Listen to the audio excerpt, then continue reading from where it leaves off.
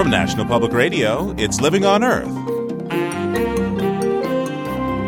I'm Steve Curwood. Amtrak is hoping for a new lease on life in the wake of the disruption of the nation's aviation network. Some members of Congress now want to give the rail service as much as $71 billion to develop more high-speed service as part of a national security strategy. But it won't be an easy ride. We have seen Amtrak step up to the plate in this air crisis, and I think we've shown that people will ride Amtrak if it's reliable. And I want to make it reliable all over the country. Amtrak has no credibility with a lot of us, and that's something they're going to have to overcome.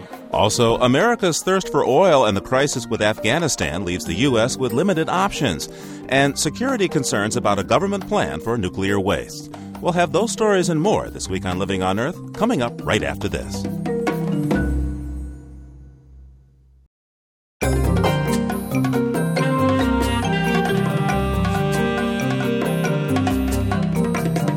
This is Living on Earth. I'm Steve Curwood. As America rethinks its national security in the wake of September 11th, some of the key questions involve nuclear power plants. An explosive breach in a reactor containment vessel could result in the spread of dangerous radiation over hundreds of square miles. And a common method of dealing with nuclear power plant waste creates plutonium, which can easily be made into nuclear bombs. That method is called reprocessing, and while it is used in Europe and Japan, for years the U.S. has declined to do it, saying the plutonium could fall into the wrong hands. But the current White House energy plan now calls for more research into reusing plutonium. Writing in the latest edition of Science magazine, Princeton physicist Frank von Hippel says security risks are only part of the problem of recycling nuclear waste.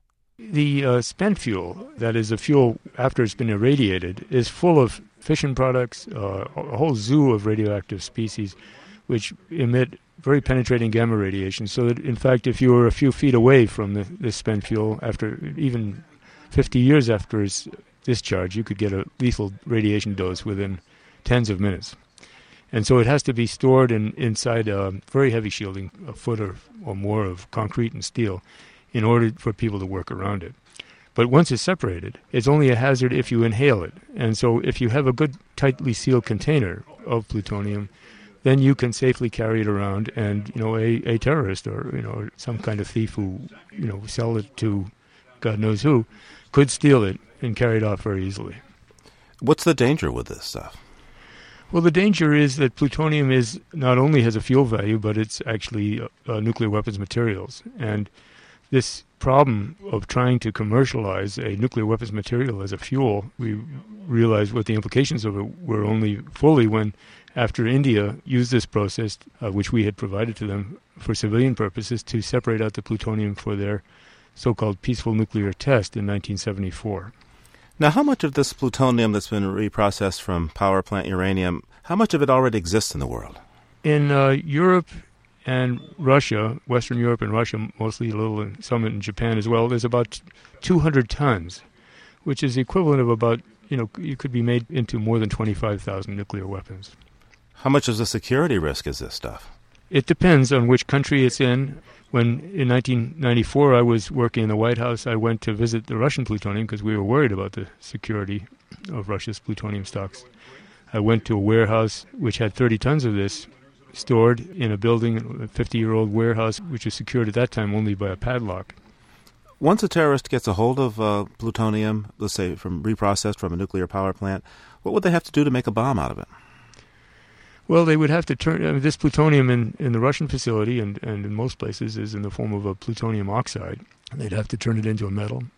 In the case of the Nagasaki bomb, the metal was in the form of a sphere, and then that sphere was surrounded by high explosive around it, and so that when the detonators went off, the plutonium was actually crushed into a higher density. And at that higher density, the mass became supercritical. That is, it would sustain an explosive neutron chain reaction. How much of an education would someone need to be able to make this bomb? A sophisticated nuclear physicist or a grad student or what? There's been an argument about whether a subnational group could pull together the skills necessary to do this. You'd need to understand some plutonium chemistry. You'd need to understand some physics. The argument never, was decisively settled, but I guess I'm of the school that would rather not find out whether a non-governmental group could do this. Now, the United States stopped research into reprocessing uranium fuel from power plants into plutonium back in, the 1970s? In the 70s, that's right. We ended the attempt to commercialize this technology after India's nuclear test. Vice President Cheney's energy plan now calls for new research into reprocessing this type of fuel. What do you think of this? Well, I think it would be a terrible mistake. I don't really worry that this would lead to the commercialization of this reprocessing because it's turned out to be very expensive, and the people who've gotten into this business regret it a lot and would like to get out of it as fast as they can. But it does undercut our arguments to encourage other people to accelerate the end of their involvement in reprocessing plutonium separation. But this research would be a different kind of processing, isn't it? I'm told it's pyroprocessing, I guess a heat process that leaves the reprocessed fuel somewhat radioactive, so it's maybe a little bit easier to carry, but it's not something you would want to put in the trunk of your car and carry around with you. Well, as designed, this process would not separate out the clean plutonium that the current civilian processes separate out, and to that degree it would be better. But it wouldn't be better than leaving the plutonium unseparated in the first place. And if there's no reason to do it, there's no environmental reason to do it, it's counterproductive in terms of it brings you 90% of the way to, or more, to clean plutonium. And it's a process that's so costly that the utilities would never invest in it at this point. The question is, why do R&D on this? Frank von Hippel is an expert in nuclear arms control and energy at Princeton Center for Energy and Environmental Studies. Thanks for speaking with us, Professor von Hippel. My pleasure.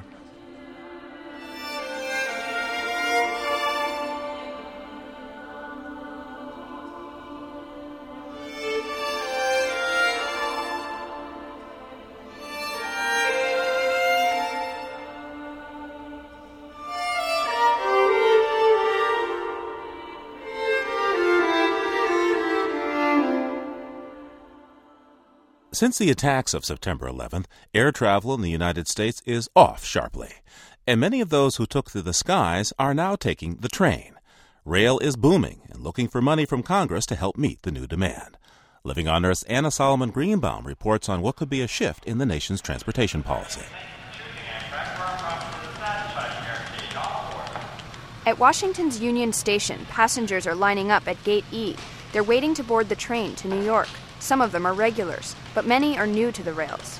With the added security at the airports and National Airport being closed, it's just a lot faster to come by train, I think.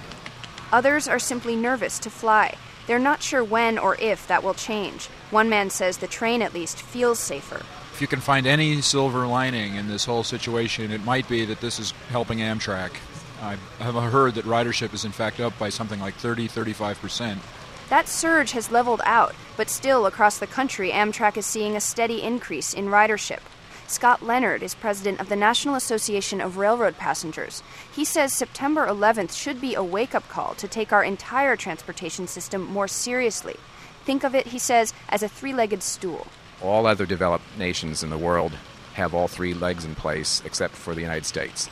We have a third leg that's so small it makes the whole stool wobbly.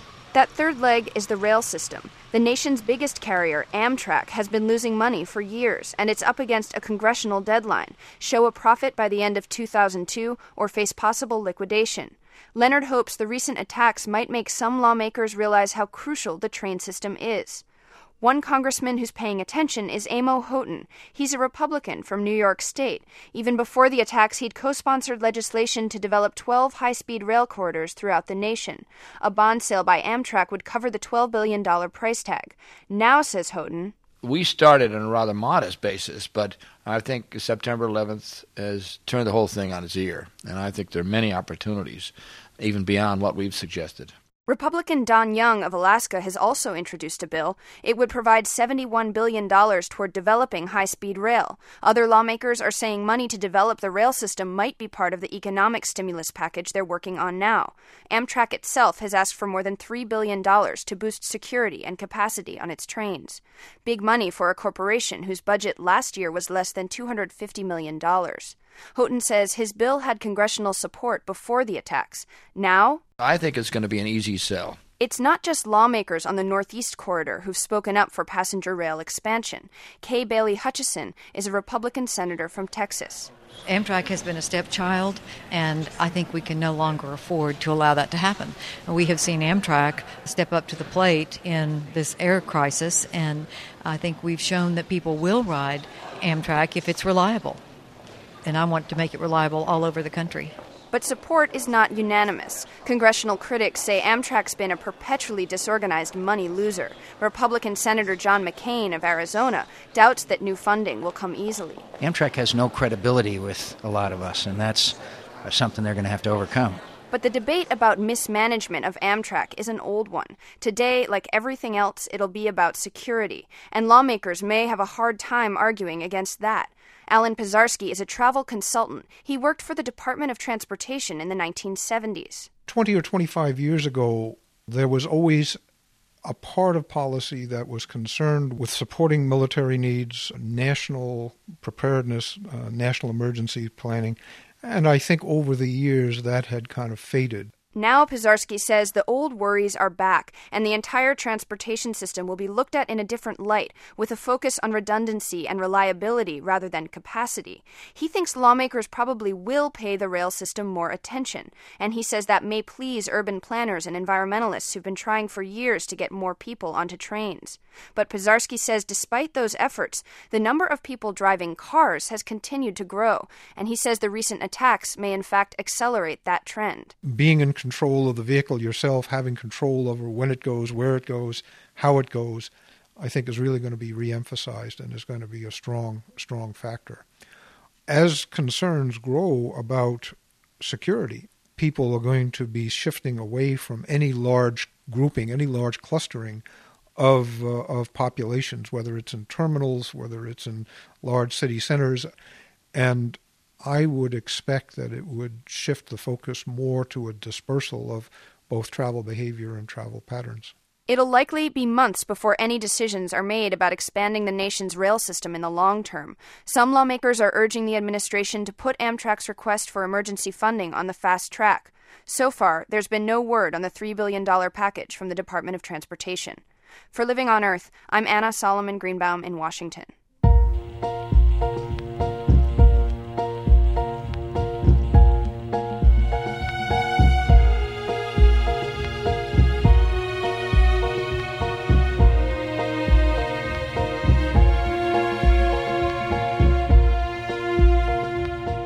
Coming up, how America's thirst for oil influenced U.S. relations with the Taliban.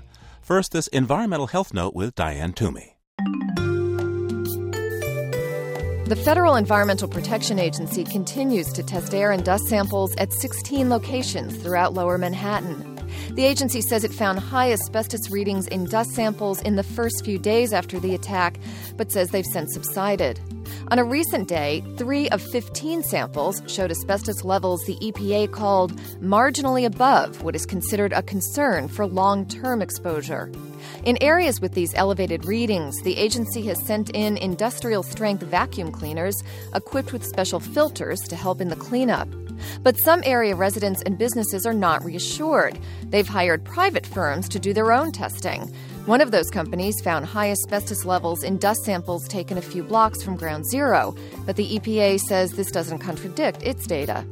The EPA, at the request of a community board, will be testing about a dozen apartments and schools in Lower Manhattan for asbestos, as well as dioxin, mercury, lead, and PCBs. That's this week's Health Update. I'm Diane Toomey. And you're listening to Living on Earth. It's Living on Earth. I'm Steve Kerwood.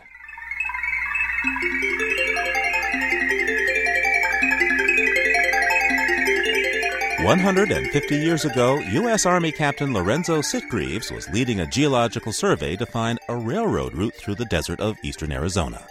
What he discovered in the process was the nation's largest petrified wood forest. A geologist on Captain Sitgreaves' team immediately recognized the fossils as conifer trees that had died about 225 million years ago. The trees had been washed down a stream and buried in volcanic ash and silt. Over time, the trees became petrified as water seeped into the logs and replaced wood fiber with silica, which then crystallized. Captain Sitgreaves had seen petrified wood before, but never so much in one place. Whole petrified tree trunks were strewn over the desert. When the railroad was completed, much of the wood was carted away to the East Coast where it was used in building fine furniture. In the 1890s, people used dynamite to blow apart larger logs and get at the gems inside. To protect the wood, John Muir and Teddy Roosevelt worked to get the area declared a national monument in 1906, and it became a national park in 1962. But the theft of petrified wood remains a problem today. Park officials say about 12 tons go missing from the park each year. Still, every year, about 100 pounds of petrified wood is mailed back to the park by visitors who later felt maybe just a little bit guilty about stealing it. And that's this week's Living on Earth Almanac.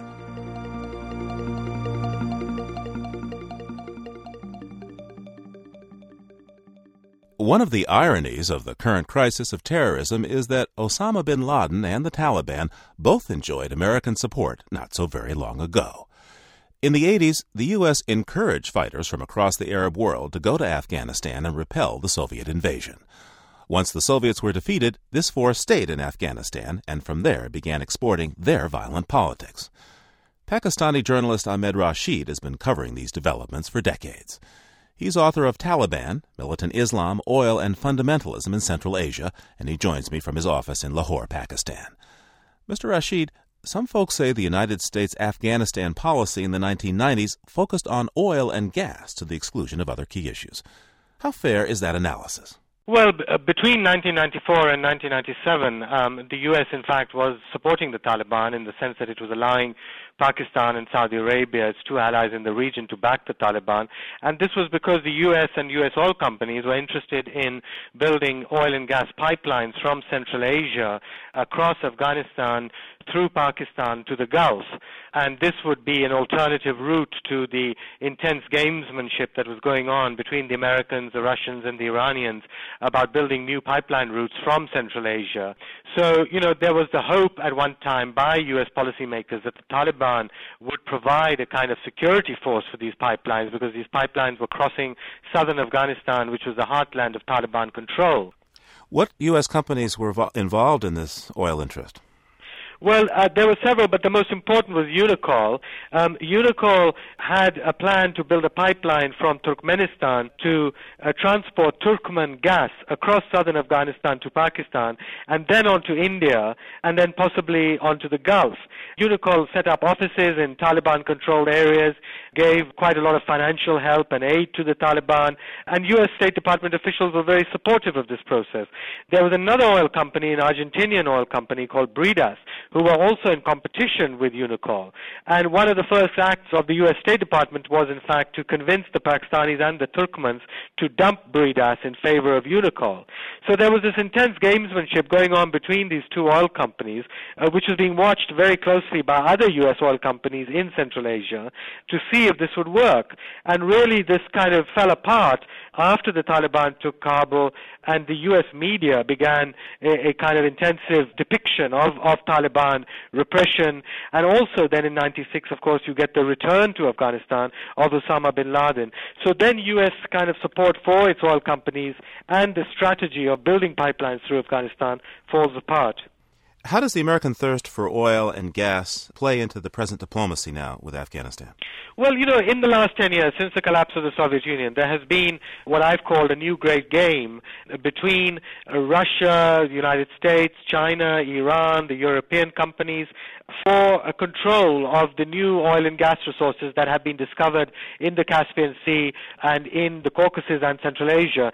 Now this, it's a two-pronged game, basically, between trying to buy up oil fields and gas fields and also, of course, deciding on what routes this energy can be exported, because Central Asia is totally landlocked, distances are huge, and the U.S. strategy has been essentially to keep new oil pipelines should not be built through Russia and they should not be built through Iran.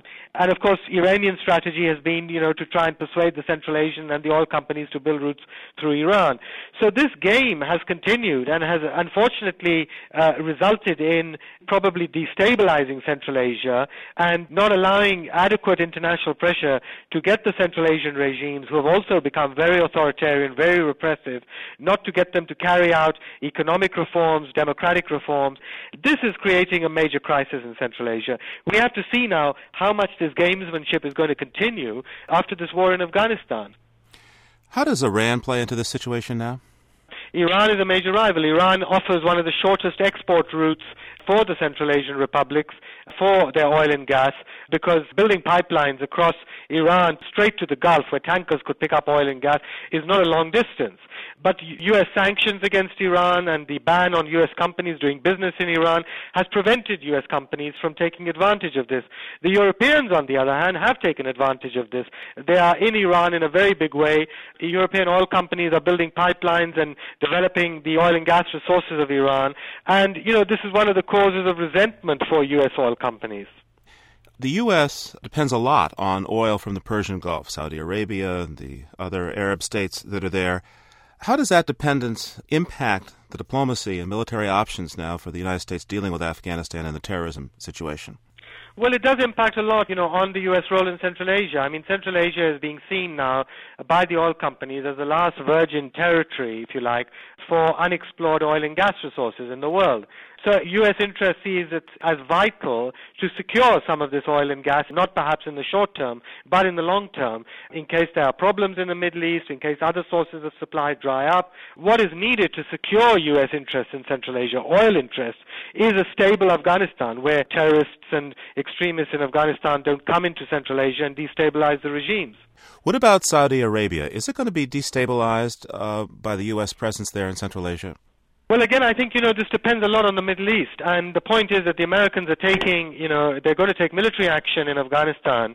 And at the same time, if there's an eruption in the Palestinian territories against Israel, the Saudis and the Arabs who are presently supporting the American action in Afghanistan are going to be under enormous pressure to dump the Americans. This is the real dilemma. This is the moment when I think, American pressure on Israel to keep tensions with the Palestinians at a minimum is going to be required. But this should lead to also a long-term strategy of trying to restart the Middle East peace process. Ahmed Rashid is a journalist based in Lahore, Pakistan. His book is called Taliban, Militant Islam, Oil and Fundamentalism in Central Asia. Thank you for joining us. Thank you. One of the natural gas pipelines on the drawing board for Central Asia promises to bring that cheap, clean fuel to Turkey and prosperity to the former Soviet Republic of Turkmenistan and avoid the politics of Iran and Afghanistan. But as Anne-Marie Ruff reports, the proposed route under the Caspian Sea may pose an environmental threat.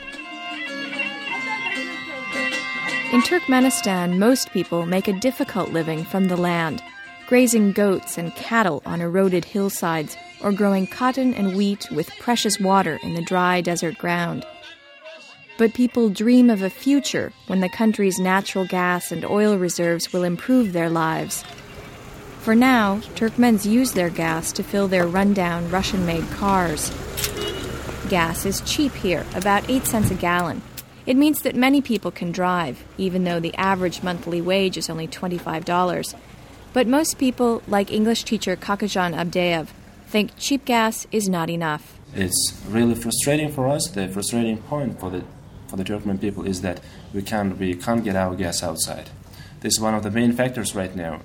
Because the country is landlocked, it has very limited access to foreign markets and the foreign currency those markets would bring.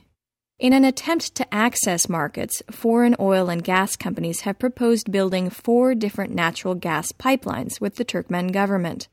The first would run west under the Caspian Sea through Azerbaijan and Georgia to Turkey.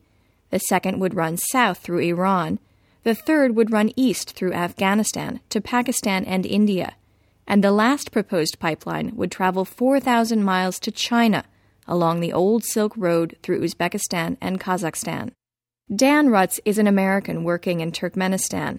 He is hoping one of the pipelines will be built, since it would jumpstart the energy sector and his oil spill response business, GenWest Systems. That's the whole game here.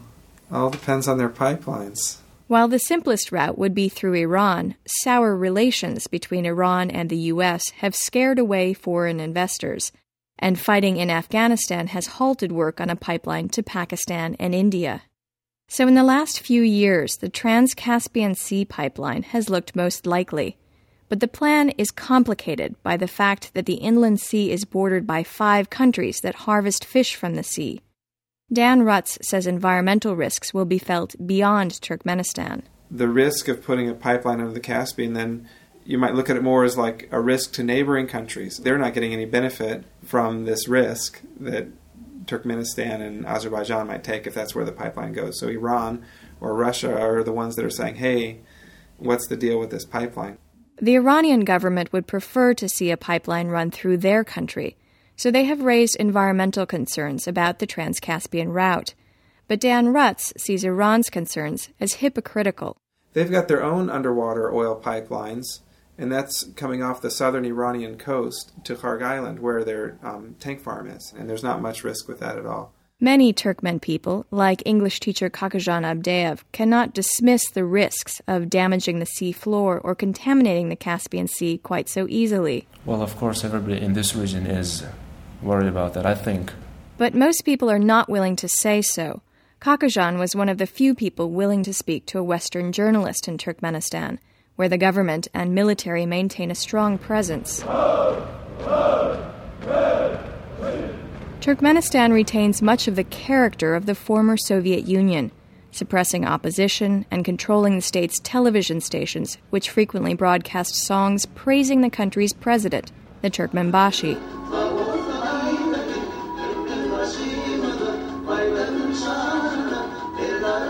The media and the secret police make both Turkmens and foreigners reluctant to speak out.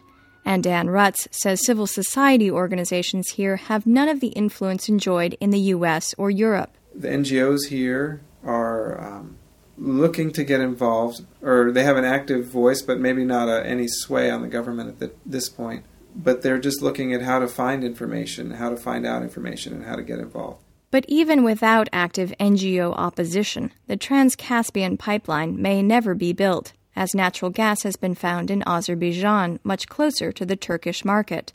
So Turkmenistan's best remaining hope to get their gas out looks like a 4,000-mile pipeline to China.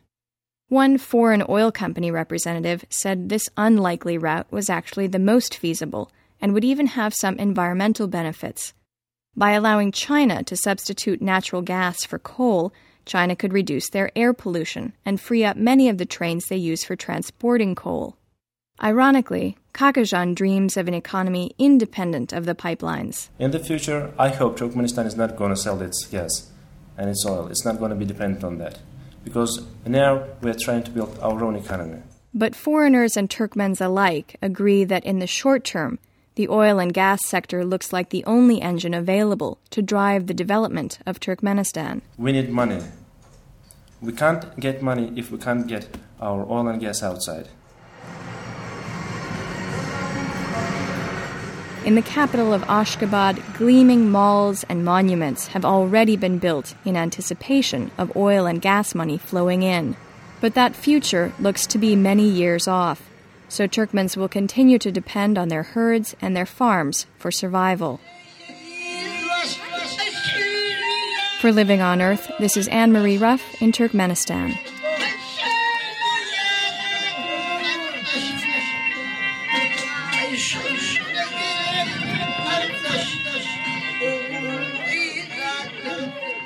You're listening to NPR's Living on Earth.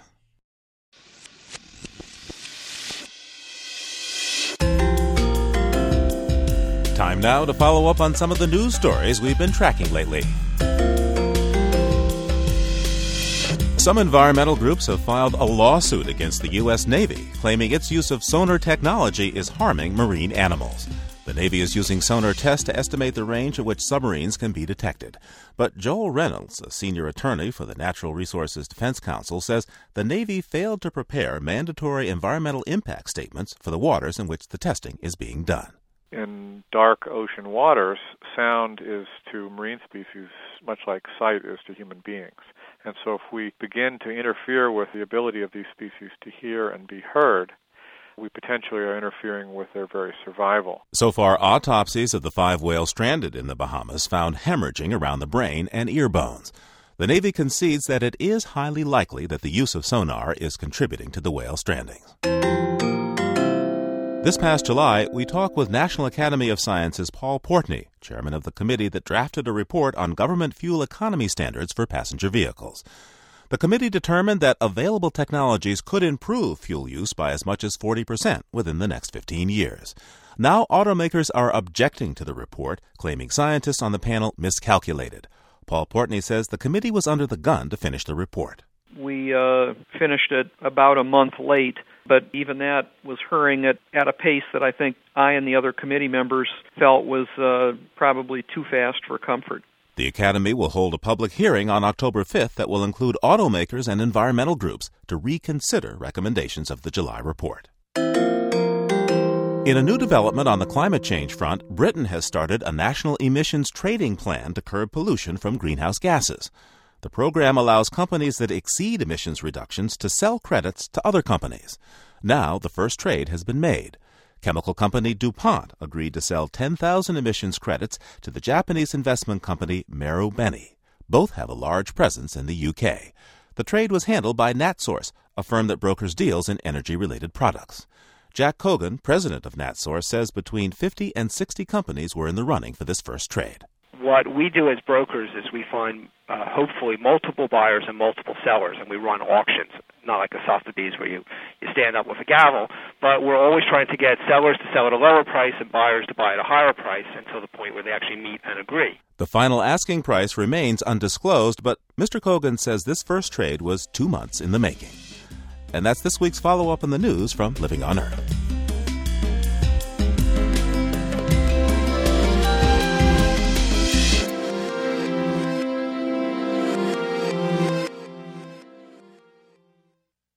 Just ahead, hope for rare Asian tigers in the backcountry of Thailand. First, this environmental technology note from Cynthia Graber. In the wake of September 11th, there's been a lot of talk about how to improve airline security, and in particular, how to keep terrorists from hijacking an aircraft and crashing it into a target. The answer to one question could help. How can air traffic controllers make sure the person in the pilot's seat is actually the pilot? Researchers at the Georgia Institute of Technology say they may have an answer. You see, many things about humans are distinct. Our fingerprints, our irises, our voice patterns, even the patterns of our heartbeats. And the Georgia Tech techies say they can recognize heartbeat patterns using radio waves. They came up with this idea during the 1996 Olympics in Atlanta. They wanted to collect information about the heartbeats of athletes who won gold medals. Of course, they couldn't hook up sensors and wires to athletes during competition, so they developed a radar device using low-level radio waves that would detect heart movements as small as 0.5 millimeter from about 100 feet away. With such a device placed in the cockpit, the signal could then be transmitted to the air traffic controller coordinating the flight. More research is needed to see if the recognition holds up as people age or when they're in traumatic situations such as a hijacking. If research on this technology continues, there may be an easy and safe way to know exactly who's sitting behind the controls. That's this week's Technology Note. I'm Cynthia Graber. And you're listening to Living on Earth. It's Living on Earth. I'm Steve Curwood. Recently, hunters in the Yukon Territory of Canada shot a young bull moose, or so they thought. Despite the fact that the moose had a set of antlers, the hunters soon discovered that the animal was missing a few other things you might expect to find on a male moose. Here to talk about this mystery moose is Rick Ward, a biologist with the Yukon government. Mr. Ward, please describe for me what these hunters found when they went to butcher the moose. Well, when they got up to the animal and started to handle it, they realized that except for the fact that it had antlers, it appeared in every other respect to be a cow moose. I gather these hunters got in touch with authorities because it's not legal to shoot a cow moose, and I guess this is how you heard about the incident, huh? Well, it's not legal to shoot a cow moose, but I suspect it was more the fact that they realized that this was something quite unusual and they wondered what was going on. What did you think when you heard about a cow moose with antlers? Well, I was actually quite excited, quite interested, of course. I've never seen a hermaphroditic moose before, and in fact, I've never talked to anybody who has said that they have seen them, so it is quite unusual. Unfortunately, I didn't get a chance to see the animal personally because it was disposed of before I had a chance to get there. What is there in the way of pictures? We do have some pictures, but unfortunately the person who took them is not going to get any awards for photography, so they're a bit fuzzy and they don't show things as well as they might. You know, the dead moose photography is definitely a specialized skill, I suspect. Well, what do you make of this animal? At the genetic level, there are several possible explanations, in fact. in terms of having multiple X and multiple Y chromosomes, and perhaps having only one X or Y chromosome. But in this case, I suspect, although I'm not sure because we haven't had a chance to do the necessary analysis, but I would expect that it was a hyperactive adrenal gland, perhaps it was putting out more testosterone than it should. How do you think the moose regarded this moose? Well, that's an interesting question, and one that I've been asked several times. It's hard to say, but there is some evidence that it, in fact, bred successfully in the past. So apparently it got along reasonably well with the other moose, and at least on some occasions things went as they should. What did they do with this moose? Well, the moose actually also had a fairly significant infection where it had either impaled itself on some sharp object or where it had been injured by another moose. So our enforcement people suggested that the hunter not eat the moose, and it was given to a dog musher to be used as dog food. I've heard that you're trying to get the antlers. Any progress in that? Not yet. I'm still working on it. I've been talking to the local folks up there, and they said that they would try and get in touch with the hunter and see if they could get them for me. Now, Mr. Ward, I understand that there was another sighting of a moose like this a number of years ago. What do you suppose it has to do with, that snow that falls up there in Yukon? Well, I expect that it's probably just a coincidence that these two animals were shot in the same general area. Rick Ward is a biologist with the Yukon government. Hey, Rick, thanks. Thanks so much. Yeah, you're quite welcome.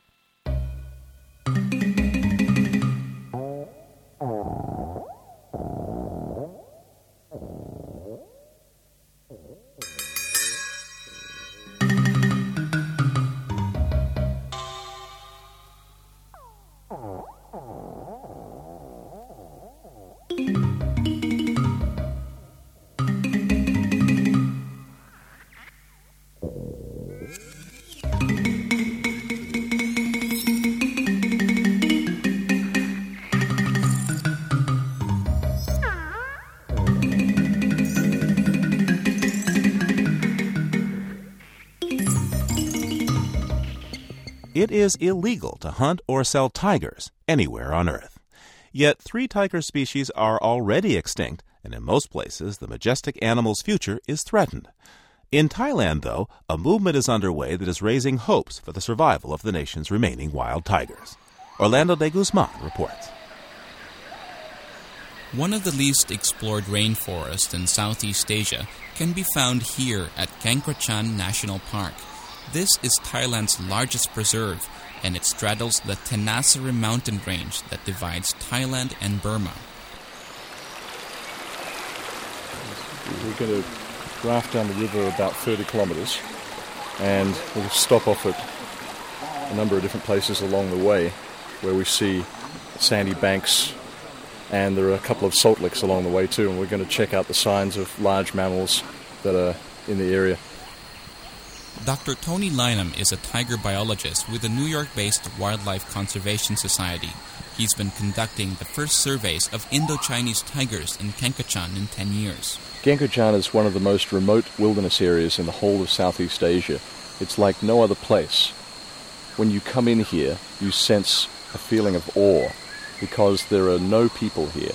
And we're just starting to scratch the surface at looking at the wildlife. Kankrachan is home to several species of carnivores, including leopards, civets, wild dogs, and 2 species of bear. The park also supports several herds of elephant, wild cattle, and hundreds of bird species. For the most part, this 1,800 square mile park is untouched by poachers and hunters because it's so remote. Great sections of Kankrachan are only accessible during the dry season from December to April, when the risk of acquiring a deadly strain of malaria is low and when the park's rivers are tame enough to explore by raft. All right, push, better. We're off down the Phetchaburi River, which tumbles and meanders through dense rainforests.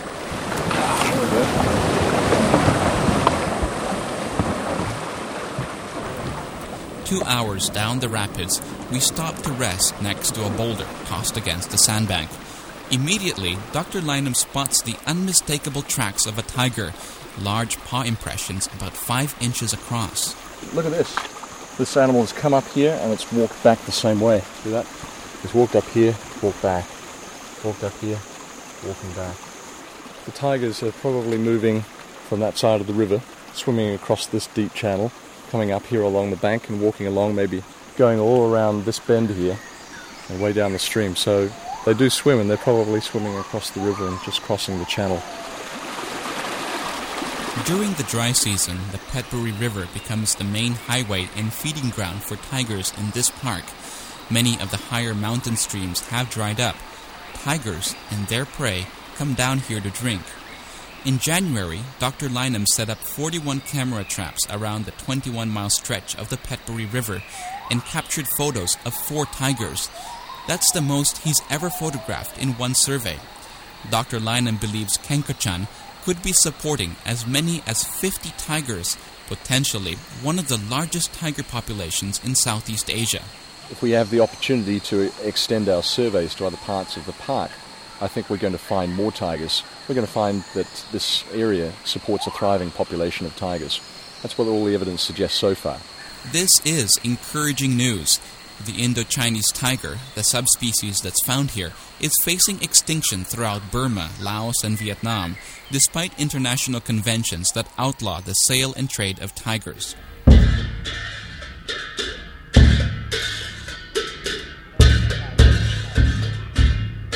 A forest temple in Kanchanaburi province, about 100 miles west from the capital city of Bangkok. According to Buddhist tradition, temple grounds are sacred, and it's a sin to harm animals living around monasteries. For this reason, this temple has become a refuge for tiger cubs rescued from poachers working along the Thai-Burmese border.